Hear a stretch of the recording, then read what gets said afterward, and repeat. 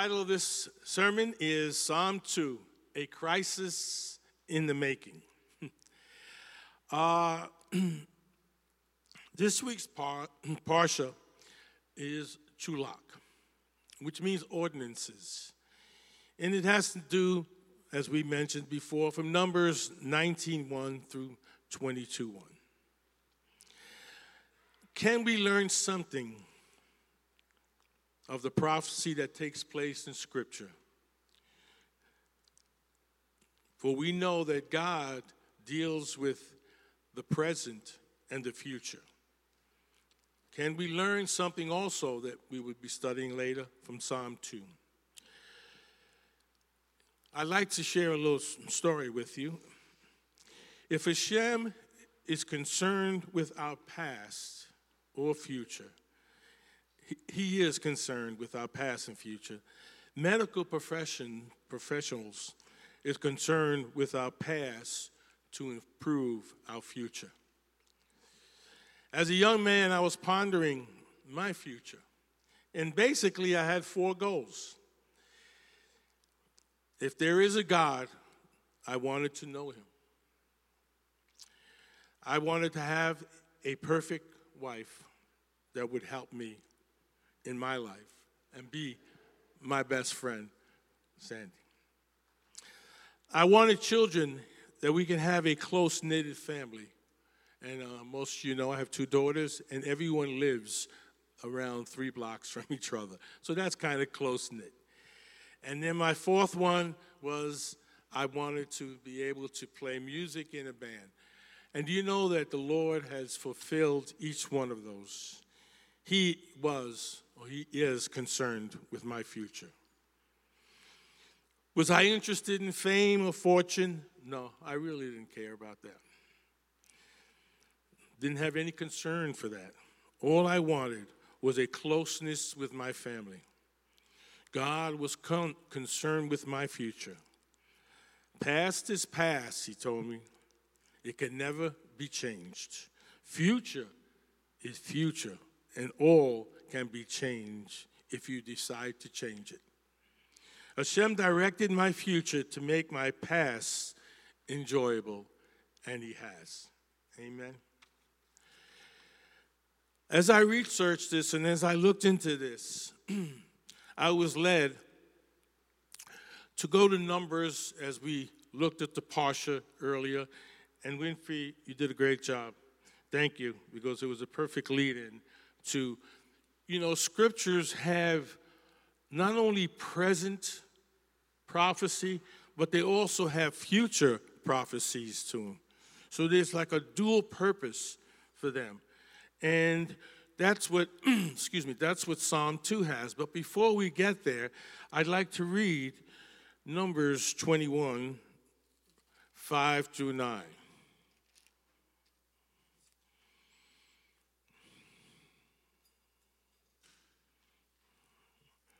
Oh, I'm in Leviticus. Oh, ay vey.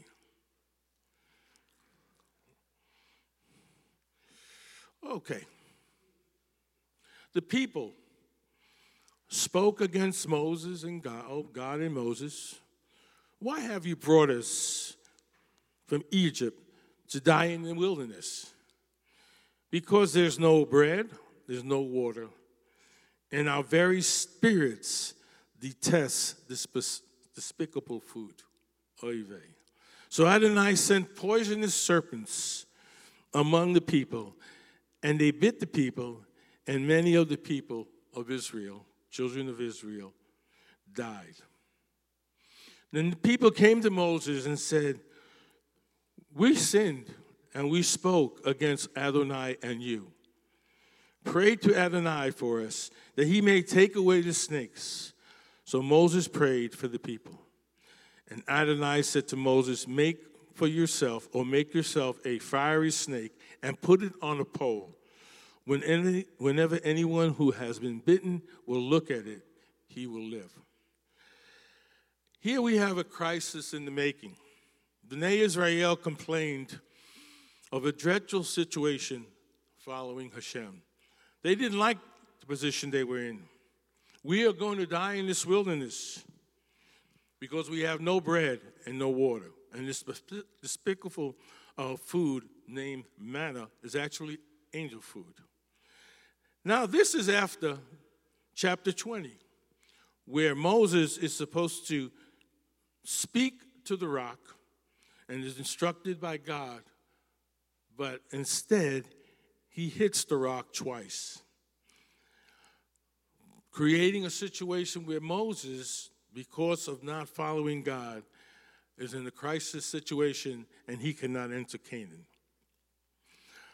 Adonai 21 sends poisonous snakes among the people, and people begin to die.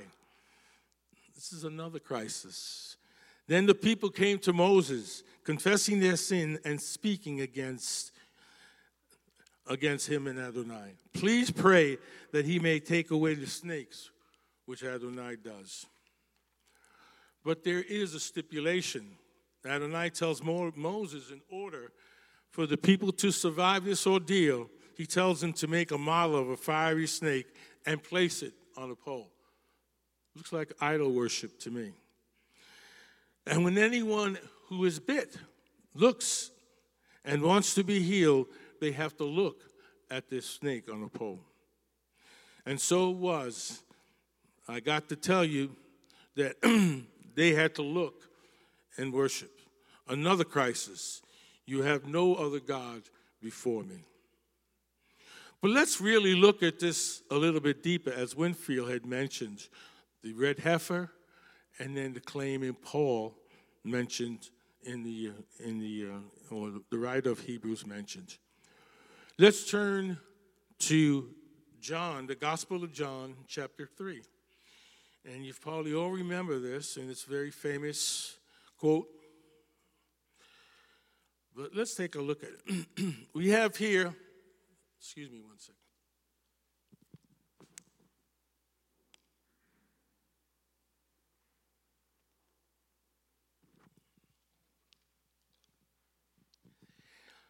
We have here the story of Nicodemus, who was a rabbi, a leader.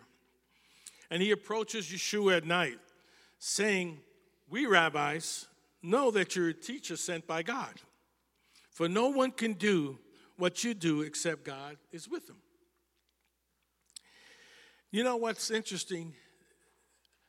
Nicodemus never gets to ask a question. Yeshua answers and said, "Amen and amen. You're right, Nicodemus. But I tell you, unless one is born again or born from above, he cannot see the kingdom of God." Did Nicodemus ask this question? No, never did. Yeshua recognized that Nicodemus was seeking and needed to be born again. And so he went right to the center of his heart. Was Nicodemus asking about the kingdom of God? No, he wasn't. Then Yeshua gives him a spiritual lesson. He said, "Nicodemus, what is born of flesh is flesh, and what is born of the spirit is spirit." Did he ask about this? No, he didn't. You see, two aspects of life, physical and spiritual, and we all choose which way we would follow. But Yeshua said, "Do not be surprised that I said to you, you must be born again." In other words, does this shock you, Nicodemus? You being a teacher and yet you not understand? You did not receive our testimony of signs and wonders. Now Yeshua says, "Nicodemus, I am the Son of Man sent down from heaven." In verse 13. And this was what Nicodemus wanted to know, if he was the Messiah. But he never got the chance to ask that question. Yeshua proceeds to tie his descension sent to earth to Numbers 21:8, knowing that Nicodemus should know the account in the wilderness experience and say. So let's read. I will pick it up in John 3. In verse 12, I'll pick it up. If you do not believe the earthly things I told you, Nicodemus, how will you believe when I tell you heavenly things?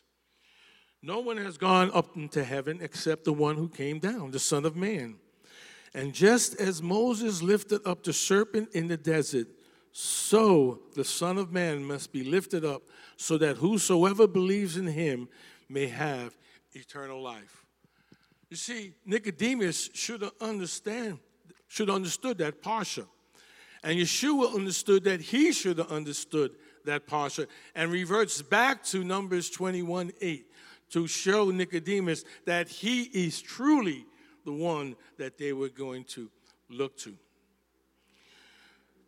Nicodemus should have known by Isaiah 53 and from Psalms 22, which indicated the Messiah's suffering and what he was going through while here upon earth. Then in verse 16, which is what we know we all are familiar with, through 20, I will read again. And he says, "For God so loved the world that he gave his only begotten Son, that whomsoever believes in him should not perish, but have life eternal." And then he goes on to say, God did not send the Son of Man into the world to condemn the world, but in order that the world might be saved through him. Exactly what was happening in the desert experience. The one who believes in him is not condemning, but whosoever does not believe in him is condemned already, because he has not put his trust in the name of the one and only Ben Elohim. Now this is the judgment, that the light has come into the world, and men love darkness instead of light, because their deeds were evil. And that's exactly where we are today. We have a reference in Psalm 2 of future events, which I believe are future events that took place during David's time and now our present time. You know, we hear a lot of talk, are these the end times, are these the end days? Well, if you recall somewhere in Scripture where it says, as the days were in Noah's times, so will the end days be. And so what were they in Noah's times? You go back and you find that everybody was partying and having their own way. And as they seen Noah building an ark, they ridiculed him and told him that he was out of his mind. That's what was taking place. They rejected Noah's preaching, because he was a preacher of Hashem, was watching every single thing they did. Is it similar today?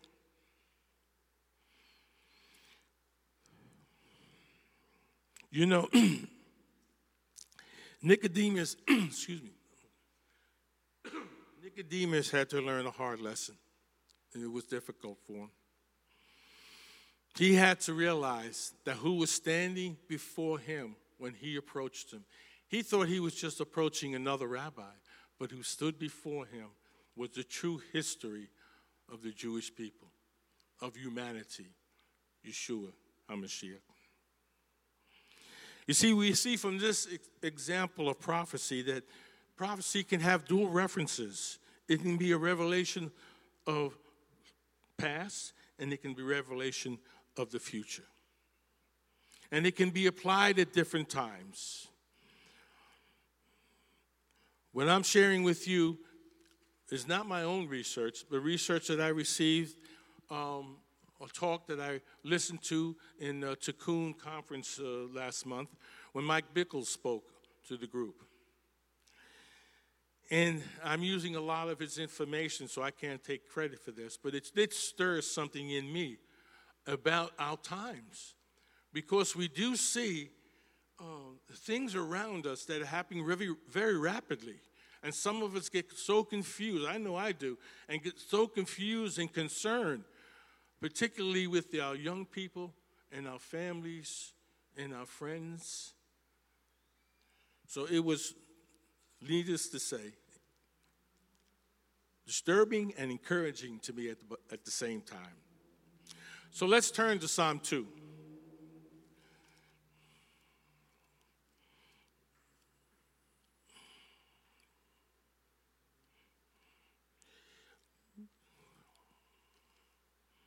Here we go.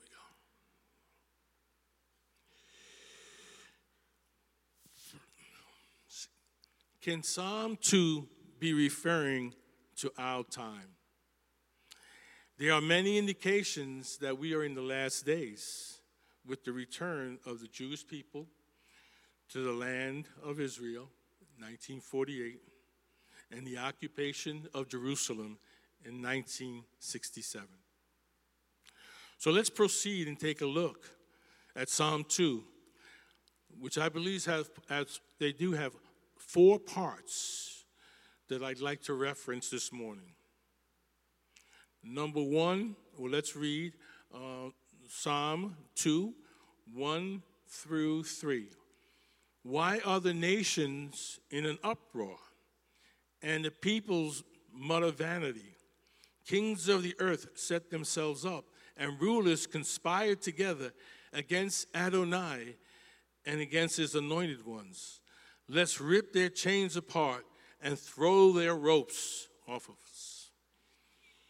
Here we have kings and rulers conspiring, worldly kings and rulers conspiring against Messiah Yeshua and against his call here upon earth. We can see as we look in society, things are happening so quickly between nations that are taking place. When we look at the news, we see nations rising up, truly conspiring and going after believers, assassinating and killing believers. In many, many nations, we see nations rising up against nations. So we know something is stirring, as God had promised. We also know from scriptures that there'll be a falling away from the faith before that great day.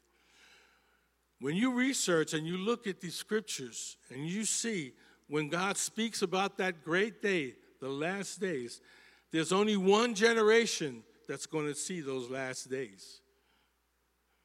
And that's the generation that's going to be involved not only through the time that God shows rumors of wars and things going on, but also to the end of the tribulation period when the nations have to cry unto him, help us and come save us.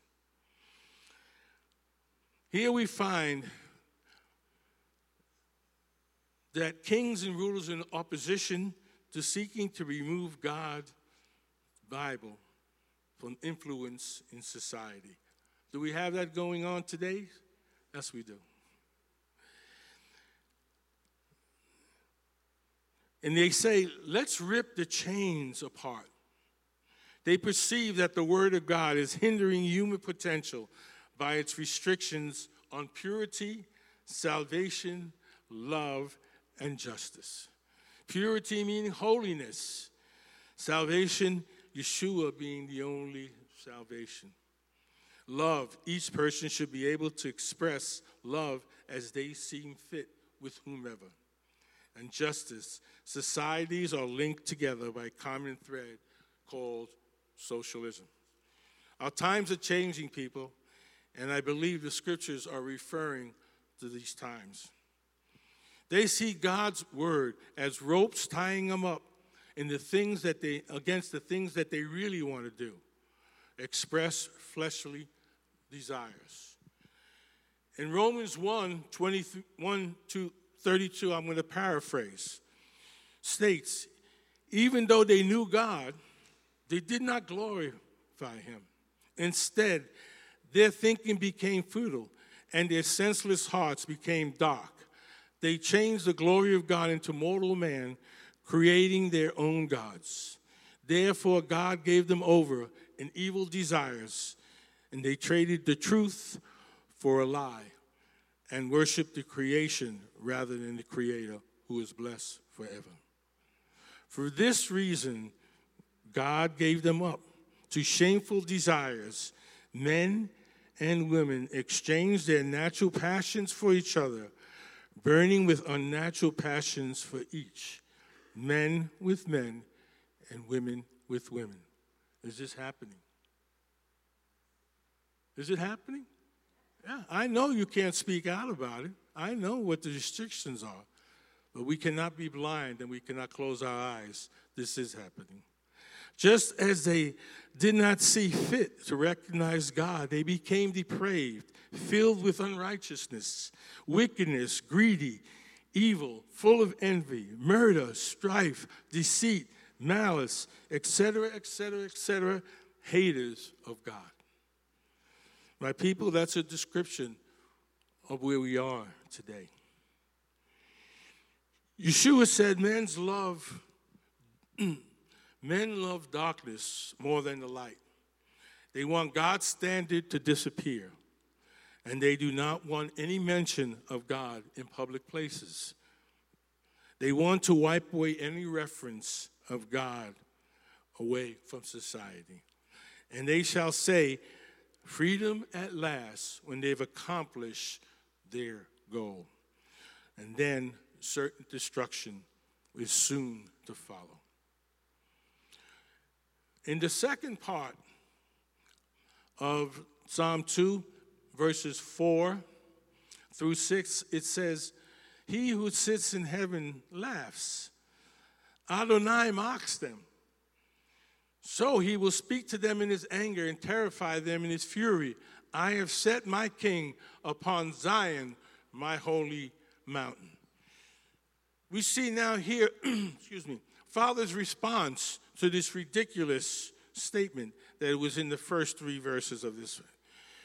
He speaks to them in his wrath and he says, you may think that your plans will take effect, but I am telling you that they will not. Because I have declared that Yeshua will be the King of kings and he will rule the nations from Jerusalem when I send him once again to return. You see, Yeshua was enthroned in heaven at the resurrection. He was enthroned. He sat at the right hand of God. But he will be enthroned in Jerusalem when he returns to his rightful place as King of kings, Lord of lords. He will rule the nations, right, with a steel scepter. The Father's message here includes demonstrating Yeshua's power and distressing the kings and the rulers of society who settle in their rage against Yeshua and his truth. For Yeshua takes his throne as King of kings and Lord of lords. I have Haggai stated here, and 2 and verse 6. It says, Haggai says, for thus saith Adonai Zevaot, just in a little while I will shake the heavens and the earth and the sea in dry land. And I will shake all nations. The treasures of all the nations will come, and I will fill the glory, his house in Jerusalem, when Messiah, Yeshua, comes. He's going to shake the nations, folks. And most nations don't understand why. Why? They think their own will and their own decrees. And they think that their own thinking, their plans are going to survive. They're not.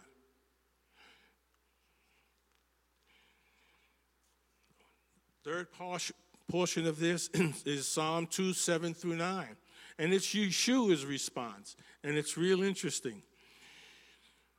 And Yeshua declares, verse 7, I will declare the decree of Adonai, because he always did the will of the Father, right? And he said to me, you are my son. Today I have become your father. Ask of me, and I will give you the nations as your inheritance, and the far reaches of the earth as your possessions. And you shall break the nations with an iron scepter, and you shall dash them in pieces like a potter's jar. We see here that Yeshua is going to follow the Father's response to these nations. And he ask the nations, ask me for the nations. Even Yeshua had to ask for a prayer. Even Yeshua had to pray to the Father. Ask of me for the nations. Intercede for the nations is what he's trying to say here. But you know what? There's a time that there will not be any more intercession by him. Yeshua is represented here as having an attitude of strength toward the proud and the rebellious. But we know he is gentle toward the repentant and the humble.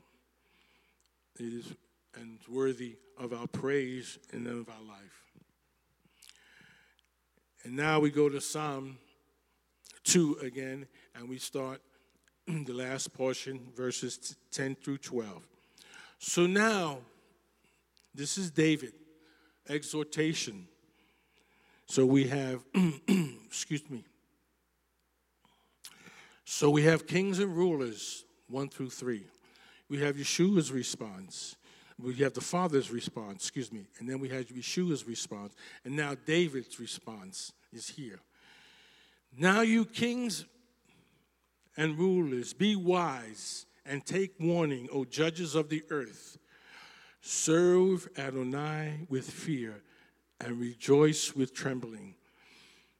You better kiss the Son, lest he becomes angry and you perish along your way.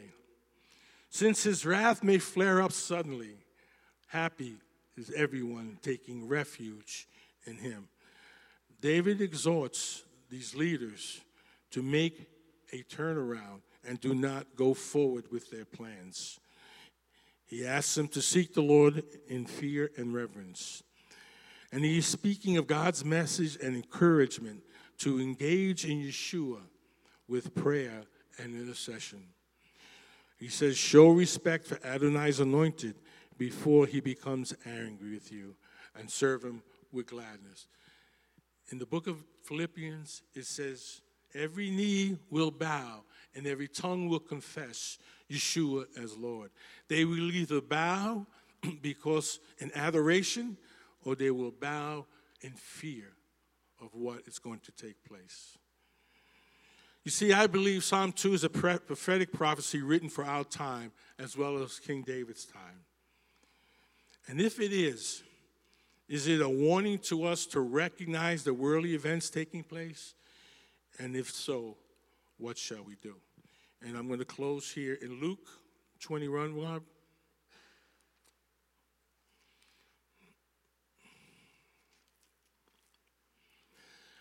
Luke 21, verse 25. There will be signs in the sun and the moon and the stars, and upon the earth nations will be confused by the roaring of the sea and its waves.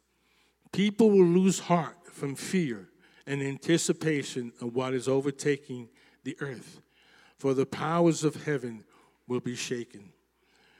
And when they see the Son of Man coming in the cloud with power and great glory. Now, when these things begin to happen, and stand straight and lift up your heads, because your salvation is near. And I'd like to move down to verse 34. And this is for us. But watch out, so your hearts are not weighed down by carousing, being involved with the world, and strong drink, or drugs, or sex, or pornography, or anything the world has to offer. Don't be involved in it. And the worries of life. As the children were in the wilderness, are you going to continue to grumble about the manna, about water, about food, that you feel that you may die in the wilderness? Do not let that day, the last day, come upon you suddenly like a trap. For it will come rushing upon all who live on the face of the whole earth. But stay alert at all times, praying, interceding, witnessing, and speaking, that you may have the strength to escape all these things which are about to happen, and stand before the Son of Man and come alongside him and let him rule your life. You see, prophecy is very interesting when you let it speak to you. And prophecy is, as Shaul says, we manifest the Spirit of God in 1 Corinthians 12. And he talks about prophecy, and he talks about other things in there, of course. But in 14 it says, and prophecy is for those who are educated in what God is trying to do. And that's why I think this prophecy is important. We look around the world and we can get discouraged because we do not see. We see so many things changing. So many things changing rapidly. Our country is turning away from Yeshua. In God we trust. Right? And they're heading down this path, which is very dangerous. We as believers need to be able to pray and speak up and let our voice be heard. As Psalm 2 says, God is angry with the nations, and he will set Yeshua on his holy mountain. So please, people, exhort him and come alongside him and let him save you, as for he is the Savior of the world. Shabbat Shalom.